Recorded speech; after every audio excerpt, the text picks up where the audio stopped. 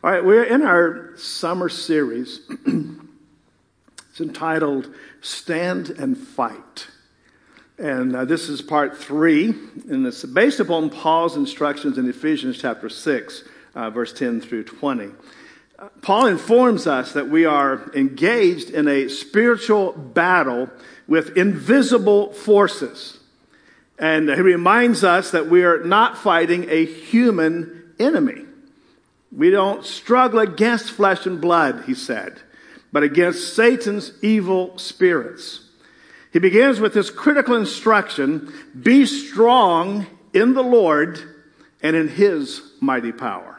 Because we're incapable in and of ourselves to equip ourselves to stand successfully against that invisible enemy, who is very real, by the way. And so Paul, we emphasize the importance of realizing that in Christ, we are winners. And even though it may seem sometimes that you are not winning, the scripture says, yes, you are. And in fact, the only way you can lose the battle is to refuse to fight. And so we need to stand, as Paul says over and over in this passage, and fight. And when we do, we win. Well, before we proceed any further, let's read our text. You did pretty good last week reading it out loud. Let me just say, however, that second service did better than you guys did. They were louder. So let's try to make sure that doesn't happen again this week. All right, let's read it together and let's read it out loud. And I think you can see it. All right, let's go. Finally, be strong. Full armor.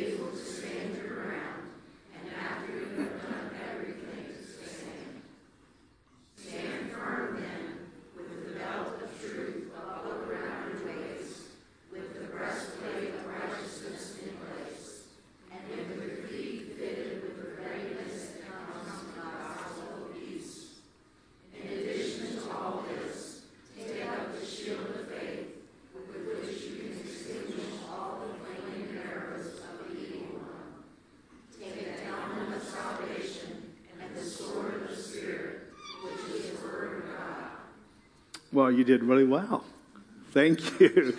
And I don't know if the second service can top that. Very, very good. That's God's word. Last week, I pointed out that Jesus put his finger on the problem we all face when he said that the devil is a liar and a murderer. And his aim, of course, is to destroy and to wreck, to distort and to pervert our lives. And he does that through his lying deceptions. But the good news of the gospel is that this doesn't have to be the case for any of us, actually. And so Paul describes our adequate defense against the devil's schemes. And so he urges us and he encourages us, be strong in the Lord and in his mighty power. But the question usually arises, how do we do this? How, then, exactly, do you become strong in the Lord and in his mighty power? Well, he goes on to answer that. He says, put on the full armor of God. You know, every Christian has been drafted to fight a spiritual war. John F. Kennedy was the 35th president of the United States. And one thing about history, it goes back a while, but another thing that happens when you're kind of old as I am, you go back as well. And so for some of you guys who read it in the history books, I lived through some of President Kennedy's administration. And back then, I was a barely a teenager, he was one of my heroes because of he was a war hero. And he was a commissioned naval officer during World War II, commander of a patrol torpedo boat called, with the name or designation PT-109. And there was a movie made actually about his time as a commander. But his boat was rammed and sunk by a Japanese destroyer, and he and a fellow officer swam from island to island, enemy-infested islands, until eventually they found some friendlies who put them in touch with the U.S. forces. And so he was later rescued. But then years later, being regarded as a war hero, he responded, "It was involuntary. They sunk my boat." And so that's kind of like it is with us as believers. We find ourselves in the middle of a war because we're Christians, and the war has come to us. Okay? And so we are engaged in this battle. And we are not encouraged to put on the full armor of God. We are commanded to do so. Paul doesn't suggest. He says, put on the full armor of God. And so these verses in our text are our marching orders as a believer. And we dare not ignore them, and nor do we fail to fully follow his commands. Our protection against Satan and his attacks is assured only if and when we put on the full armor of God. The devil's schemes are numerous, not just schemes. And so he attacks us at any point in our life that he deems vulnerable. Therefore, the armor must be complete. We can't just pick and choose our armor either. We're not allowed to manufacture and design our own. It must be the armor of God, he said. And so we put it on, and we put all of it on. And so completely armored, or we're vulnerable to his attacks.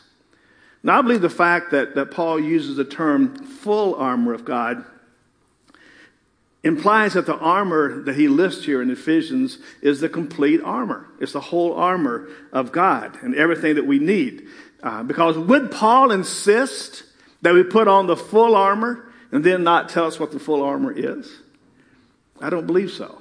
And so in this text, I believe we have everything we need. We don't need any additional armor than what we find here. And if anyone suggests any so-called armor in addition to God's armor, it's not necessary. God's armor is fully sufficient. And so as we consider the nature of our warfare, and note that it's not our duty to attack Satan or to defeat Satan. Rather, we are simply to withstand his attacks. Now, this is kind of tough for some of us. But our task is defensive, not offensive. It's not we who will defeat Satan, but Christ. Our duty is to resist Satan, not to remove him. We're to stand because God is the one who wins the battle. So just stand firmly in that.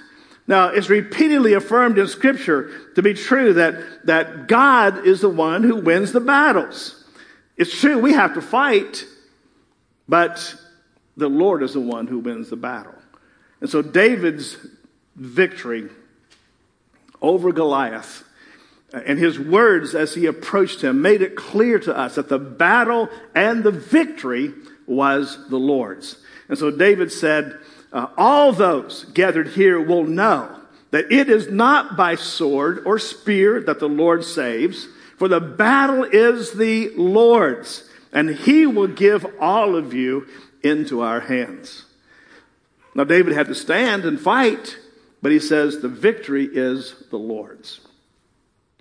Jesus speaks about Satan's defeat a number of times in the Gospels. And in every instance, his defeat is viewed as accomplished at the cross of Calvary. And so our salvation and Satan's defeat has already been accomplished by Christ. When he died on the cross, when he rose from the dead, when he triumphed over his enemies, primarily over Satan himself. And so while there are times that Satan's attacks may not always appear to be overcome, sometimes it seems like he's overcoming us, and it may not be evident that we're winning at that particular moment, yet God has already ultimately secured our victory through Christ. Isn't that awesome? Our victory is sure. So by the way, so the way to be strong in the Lord then is to put on the full armor of God. And so the armor is listed here. There's the belt, there's the breastplate, the shoes, the shield, the helmet, and the sword. But these are all figurative language, symbols of something that is real. Now keep in mind the context of our text here in Ephesians. Paul was imprisoned in Rome for 2 years. It was during that 2-year time, he was somewhat under house arrest. But there were soldiers that that were stationed with him 24 hours a day. During that time, he wrote Ephesians. He wrote Philippians and Colossians and the book of Philemon. He also got to preach as well. I wonder how many soldiers that were a captive audience to him may have come to Christ as a result of his preaching. But living for 2 years with soldiers of the Roman army must have left an impression on Paul. And so he saw the soldiers' armor enough that he understood what the function of each piece was. He was very well acquainted with it, what purpose it served, and why it was important. And so obviously, as he's watching all this, there's this God-inspired analogy that begins to form in his mind. And as the pieces of the Roman army, soldiers' armor was put on, fell into place, he could see that each piece had a powerful correlation to our own spiritual defenses. Now, it's obvious that we don't walk around today physically decked out in ancient Roman soldiers' armor. But this armor is symbolic, and it's a symbolic description of Christ and what he is prepared to be and to do in each of us. And so Paul is speaking of Christ and how we can lay hold of Christ as our defense against the devil's schemes. It's how we appropriate Christ for ourselves. And in Romans 13:14, Paul clearly proclaims this concept when he says, "Put on the Lord Jesus Christ and make no provision for the flesh to fulfill the lusts thereof." So his command is, put on the Lord Jesus Christ. And then to Timothy, he says, "You then, my son, be strong in the grace that is in Christ Jesus." So that's where our strength and our armor lie. Christ is our defense.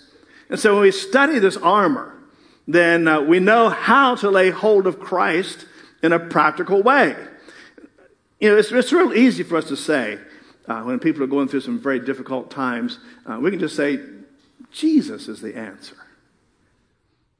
And he is. You know, I had someone come up to me after the service last Sunday, and a big grin on his face. And he said, "Pastor, I just want to let you know my one takeaway from your message today is that Jesus is not the answer." And of course, he was misquoting and taking kind of out of context a statement that I had made, that if you're looking for an escape from all your problems, Jesus is not for you. And he said, "Well, I found out Jesus is not the answer." But let me just reiterate, if you think coming to Christ, you never have any more problems, then Jesus is not the one for you. But yes, Christ is the answer. And so we say to somebody, yeah, Jesus is the answer. Christ is the answer for you. But how is he the answer? How is Christ the answer in that situation? That's what we need to know. And that's what this armor describes. And so Jesus is the answer as a specific defense against specific things. And so the pieces of armor that God's provided correspond precisely to Satan's schemes and methods of waging war against us. And so as we consider these various pieces of armor that God's provided, it informs us of the ways that Satan will seek our downfall to destroy us. So let's look at these, actually the first three pieces of armor. And it is important, by the way, the order in which Paul presents these in our text. But first he says, stand firm then, with the belt of truth buckled around your waist. This is the place you start when you're under attack. You say, well, how do I know when Satan's attacking me? How do I know if I'm under attack of the enemy?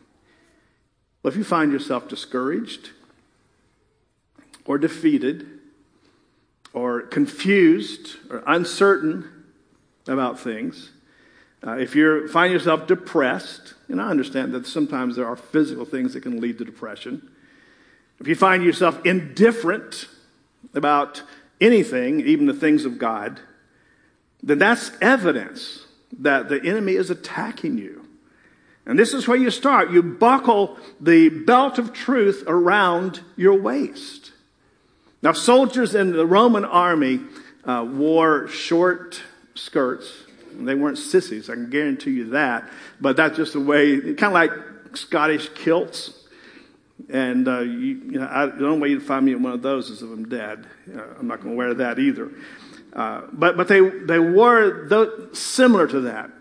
But over them, at times they would wear longer robes or tunics, particularly in cold weather. And so it would be held in place with this belt.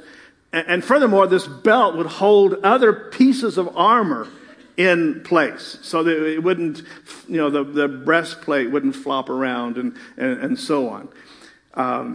But then when they got ready to go into battle, the soldier would tuck that long robe up under the belt to get it out of the way so that his legs would be unimpeded and he would be ready then for the fight. And so putting that belt on and tucking that robe up under is a symbol of readiness to fight. It's one of the first things you do. You buckle on the belt of truth. So how do you get ready to fight when the devil threatens you with discouragement? You remind yourself of the truth. You put on the belt of truth. You recall that in Jesus Christ you found the truth. Is Jesus Christ the way, the truth, and the life? Is he the truth? I believe he is. I believe he's the key to life. I believe he is the truth, and he is reality. Paul says, in him are hidden all the treasures of wisdom and knowledge. So Jesus is the truth. The clearest insights into what life is all about, even his enemies had to admit, is found in Jesus Christ. And so when the temple guards were sent to arrest Jesus, they returned empty-handed, and the chief priests and the Pharisees asked him, why didn't you bring him in? Well, no one ever spoke the way this man does, they declared. So Jesus is the truth. We found that to be true. And I'm not going to go into all the different aspects of that, but when you're discouraged, buckle the belt of truth around your waist. And that's the truth of God's word. And so if you're discouraged, then say, all right, if God is for us, who can be against us? All right. And if you feel defeated, then buckle around your waist the truth of God's word that says we're more than conquerors through Christ who strengthens us. And so when the devil assaults you, put on the belt of truth found in God's word and remind yourself of what he says. Doing that will ensure that you're ready to enter into battle. And you're not going to be tripped up over your feelings. All right, take those feelings of discouragement, those feelings of defeat, tuck them under that belt of truth, and get ready to move freely in battle and overcome the enemy. The truth of God's word sets us free. Amen. And then he says, stand firm then with the breastplate of righteousness in place. This piece of armor must be constantly in place. And this is one of the heaviest pieces of the soldier's armor. It's amazing the training regimen those soldiers went through. Their armor itself, sometimes close to 70 pounds. And they would be required to carry stuff to dig trenches and to build fortifications. And they would run all day in their training. They would run all day with all that stuff on. The Roman legionnaires were legendary. And so these guys learned how to carry even the heaviest pieces of armor. And the breastplate for the Roman soldiers, for most of it, was scaled armor, not just a solid piece. And so since it was scaled, kind of like fish scales, it would move as he moved. And so the weight would be distributed pretty much all over. The belt would help to hold it in place so it wouldn't put all the weight on parts of his body. And so he grew accustomed to wearing it since that weight was evenly distributed. It's amazing how the body does that. I think I've told you before, when I was doing my through hike on the Appalachian Trail, my backpack always weighed too much. I had too much stuff in it, mostly food, but around 40 pounds. And so the first, several hundred miles, it was difficult. Climbing, I was blowing and sweating and all that kind of stuff. But then I found myself amazingly, several weeks later, able to jump across a creek with my backpack on, just like I had before without it. And so your body adapts. And so these soldiers, after a while, they put this armor on and they wear it pretty much all the time, and they become accustomed to it. And so Paul says here, constantly have on the breastplate of righteousness. Keep that belt on. And by the way, the first 3 pieces of armor are things that you receive automatically as a believer, and they're with you all the time. It's the shield of faith that you take up. You put on the helmet of salvation and those other pieces of armor. But the first 3, they're there all the time. That's basic stuff. And so the breastplate of righteousness, he says, keep it constantly in place. Get accustomed to wearing it all the time. Because one of the grounds of Satan's attacks against a believer will come when you're not expecting it. And it comes to attack you in your heart. You see, the critical part of the breastplate is it covers vital organs. And so you dare not go without that. You can be as strong a soldier in the world, but it just takes one arrow in one of the vital organs and you're done. And so it's critical. And so, isn't it true that most Christians, for one reason or another, at times feel a lack of assurance in their standing with God? They feel unworthy of God. Sometimes they feel they're a failure in the Christian life and that God is certain to reject them. That he probably is not even interested in them any longer because they failed so many times.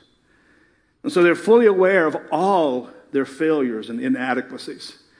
And they feel at times that their rate of spiritual growth is such a slow pace. And they don't have any longer the full measure of joy that they once had. And they feel perhaps that God's angry with them, that he's distant, he's way off. And so oftentimes there's this constant sense of guilt that the believer has. Their conscience is always screaming at them. And so they're unhappy and they're miserable. Now let me ask you, do you think this is the way God wants you to exist as a Christian? Did God send his son Jesus to die on the cross to redeem you from your sin so you can go around miserable and feeling defeated all the time? Absolutely not. That is simply an attack of the enemy. He's out to destroy what God wants you to have as a believer. So how do you respond to such an attack? Well, you just remember that you have on the breastplate of righteousness. You don't have to put it on. When you became a Christian, a believer, follower of Christ, it was there. It was part of your armor. Remember that you have on the breastplate of righteousness. You say, but I don't feel righteous. Well, that's the point. Remember, you're not standing on your own merits. You'll never be good enough. In fact, you never did stand on your merits. You had nothing whatsoever worthwhile to offer to God when you came to him. Nothing of value. You gave all that up when you came to Christ, and you quit trying to be good enough to please God because you can't. But you came instead on his merits. And you came on the basis of his, what the scripture calls imputed righteousness. That is his righteousness that he puts to your account. And so you began your Christian walk like that. The only way you can become a believer in Christ and become a child of God is to realize I have nothing in myself to bring. I'm never good enough. But I come only on the basis of what Jesus Christ did for me on the cross of Calvary. And that alone redeems me and saves me and gives me my standing with God. And so you started that way. Don't change now. Remind yourself, remember, I have on this breastplate of righteousness. And that's why Paul in Romans 8 declares, therefore, there is now no condemnation for those who are in Christ Jesus. Isn't that a good word? No condemnation. You believe a lie when you think that God is angry with you and rejects you. It is a lie of Satan, the father of lies. So remember, you stand on Christ's merits, and God accepts you on the basis of what Christ has done for you. Now listen, it does not mean that you can do anything you want to after you're a Christian. It doesn't mean that you can do things that you know are wrong and that God's going to say, well, that's okay, don't worry so much about that. No, that's not God. God can't. God is a just God. He can't overlook that. So I'm not talking about willful sin. That's a whole different story. And the fact is, God will deal with you as a father. He loves you, but he'll give you good whipping as well, discipline. But I believe in this aspect, Paul particularly understood the need for this breastplate of righteousness in his own personal life. If anyone had pressures that could induce discouragement and defeat, it was Paul. Now, I know it's hard to imagine that the great apostle Paul struggled with things that might discourage him. But there were some constant struggles that he personally had to overcome. And one of those, he was small of stature. Yeah, that's discouraging. And unimpressive in his personal appearance. Yeah, that's distressing. There's possible evidence that Paul probably was pretty repulsive to look at. Possibly because of a disfiguring physical ailment.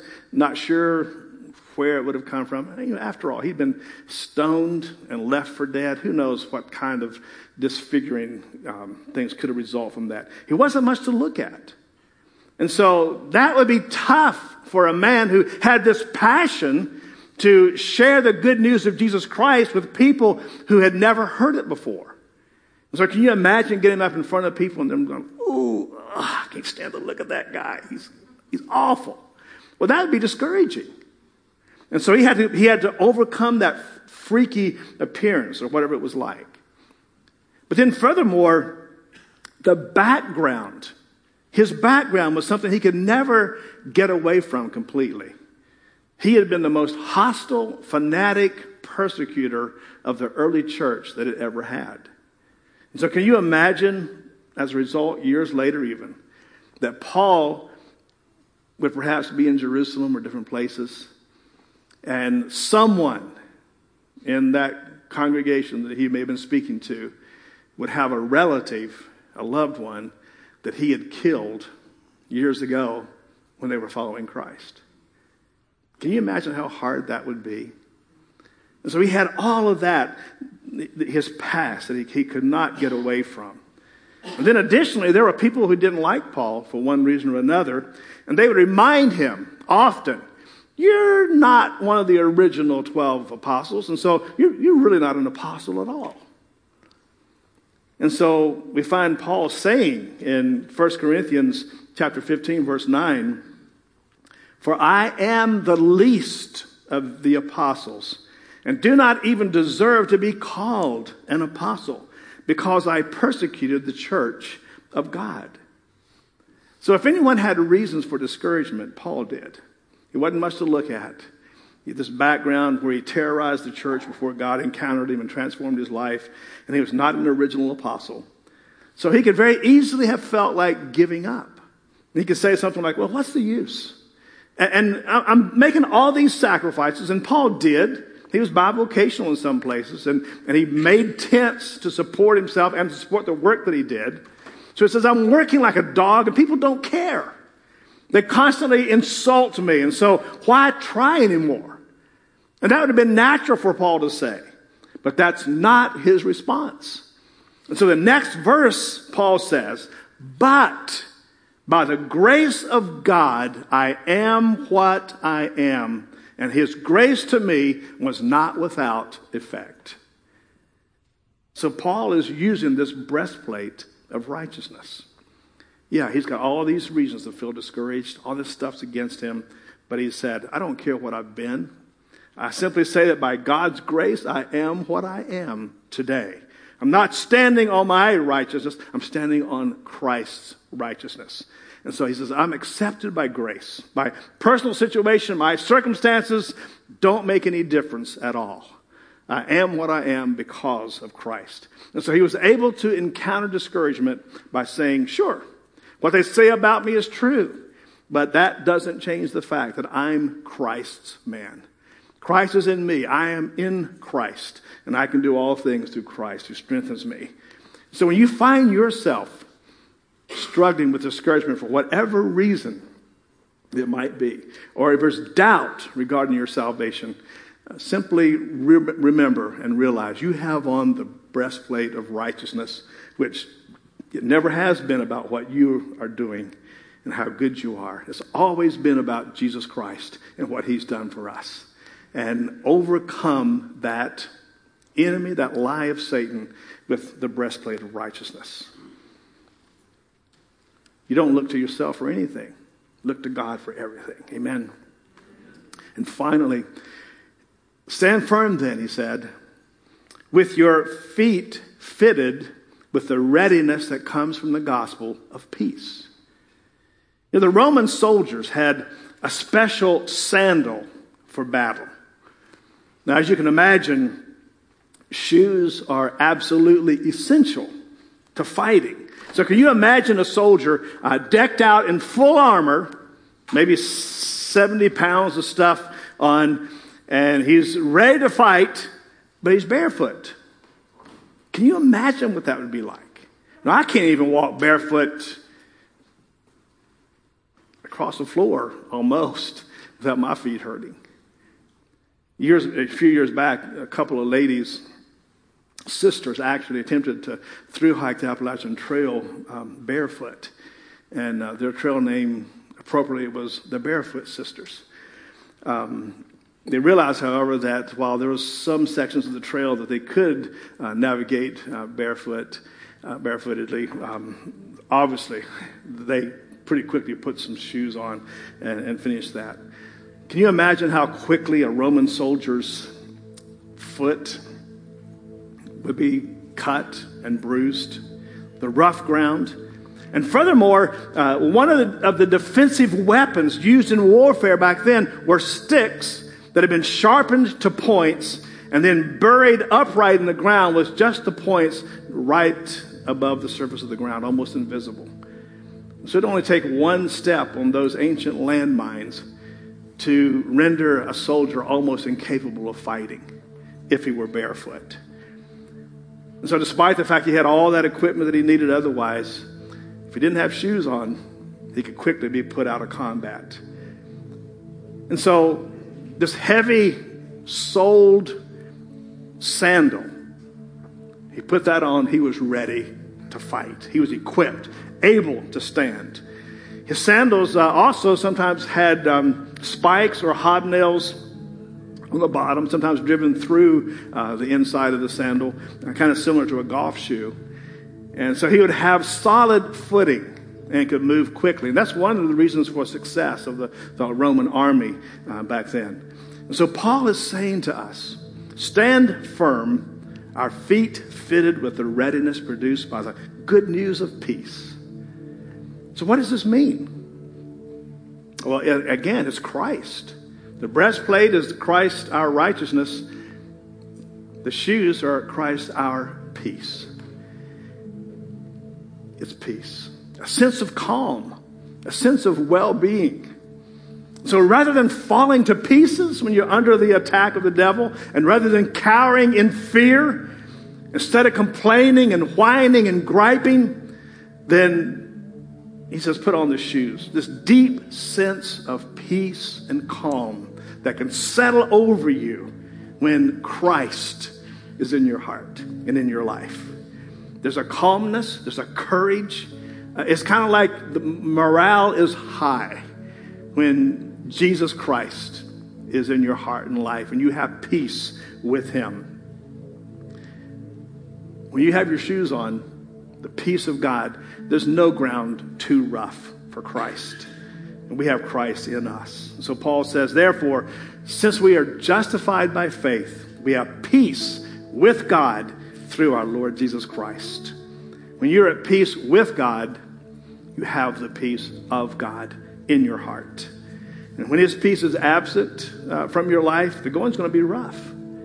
Anxiety rightly engenders an uneasiness inside that leaves you limping through life as if you've been walking on broken glass. Wear the shoes that God makes available. Get right with him. And then let him produce that deep, settled peace that only comes from him. When that peace is there, that calm is there, it doesn't really matter what comes your way. You have Christ in you, and you can remain calm and peaceful and trust him. And so this battle, Paul says, is not against people at all, but against the invisible wicked forces of Satan. And he assures us that in Christ, we can and we do triumph. So in Christ, you are victorious today. We stand firm. We resist and we overcome Satan's assaults against us. And even though this inner conflict is sometimes a battle in the realm of the thought life, our mind, we'll put the helmet on later on, or a conflict in the realm of our attitudes. Monday can be a bad attitude day, or a struggle with the outlook over certain situations in which we find ourselves. We have the victory through Christ in spite of those attacks of the enemy. So Paul says, be strong in the Lord and in his mighty power. How? By putting on the armor of God that he's provided, which is adequate to win the battle every time. Amen. Let's stand together today, would you please? We've considered the first three today: the belt of truth, the breastplate of righteousness, and shoes that make us ready with the peace that Christ gives. Wear these pieces of armor every day, and the battle is almost won right there. You almost don't need anything else, but we do have some other weaponry, because God doesn't want us just to be an overcomer. He wants us to be more than overcomers and more than conquerors. And so he gives us all that we need. Little difficulty in overcoming the enemy when we start with the armor of God. Amen. Let's pray. Father, we thank you today for every person that is here today who knows you in a personal way.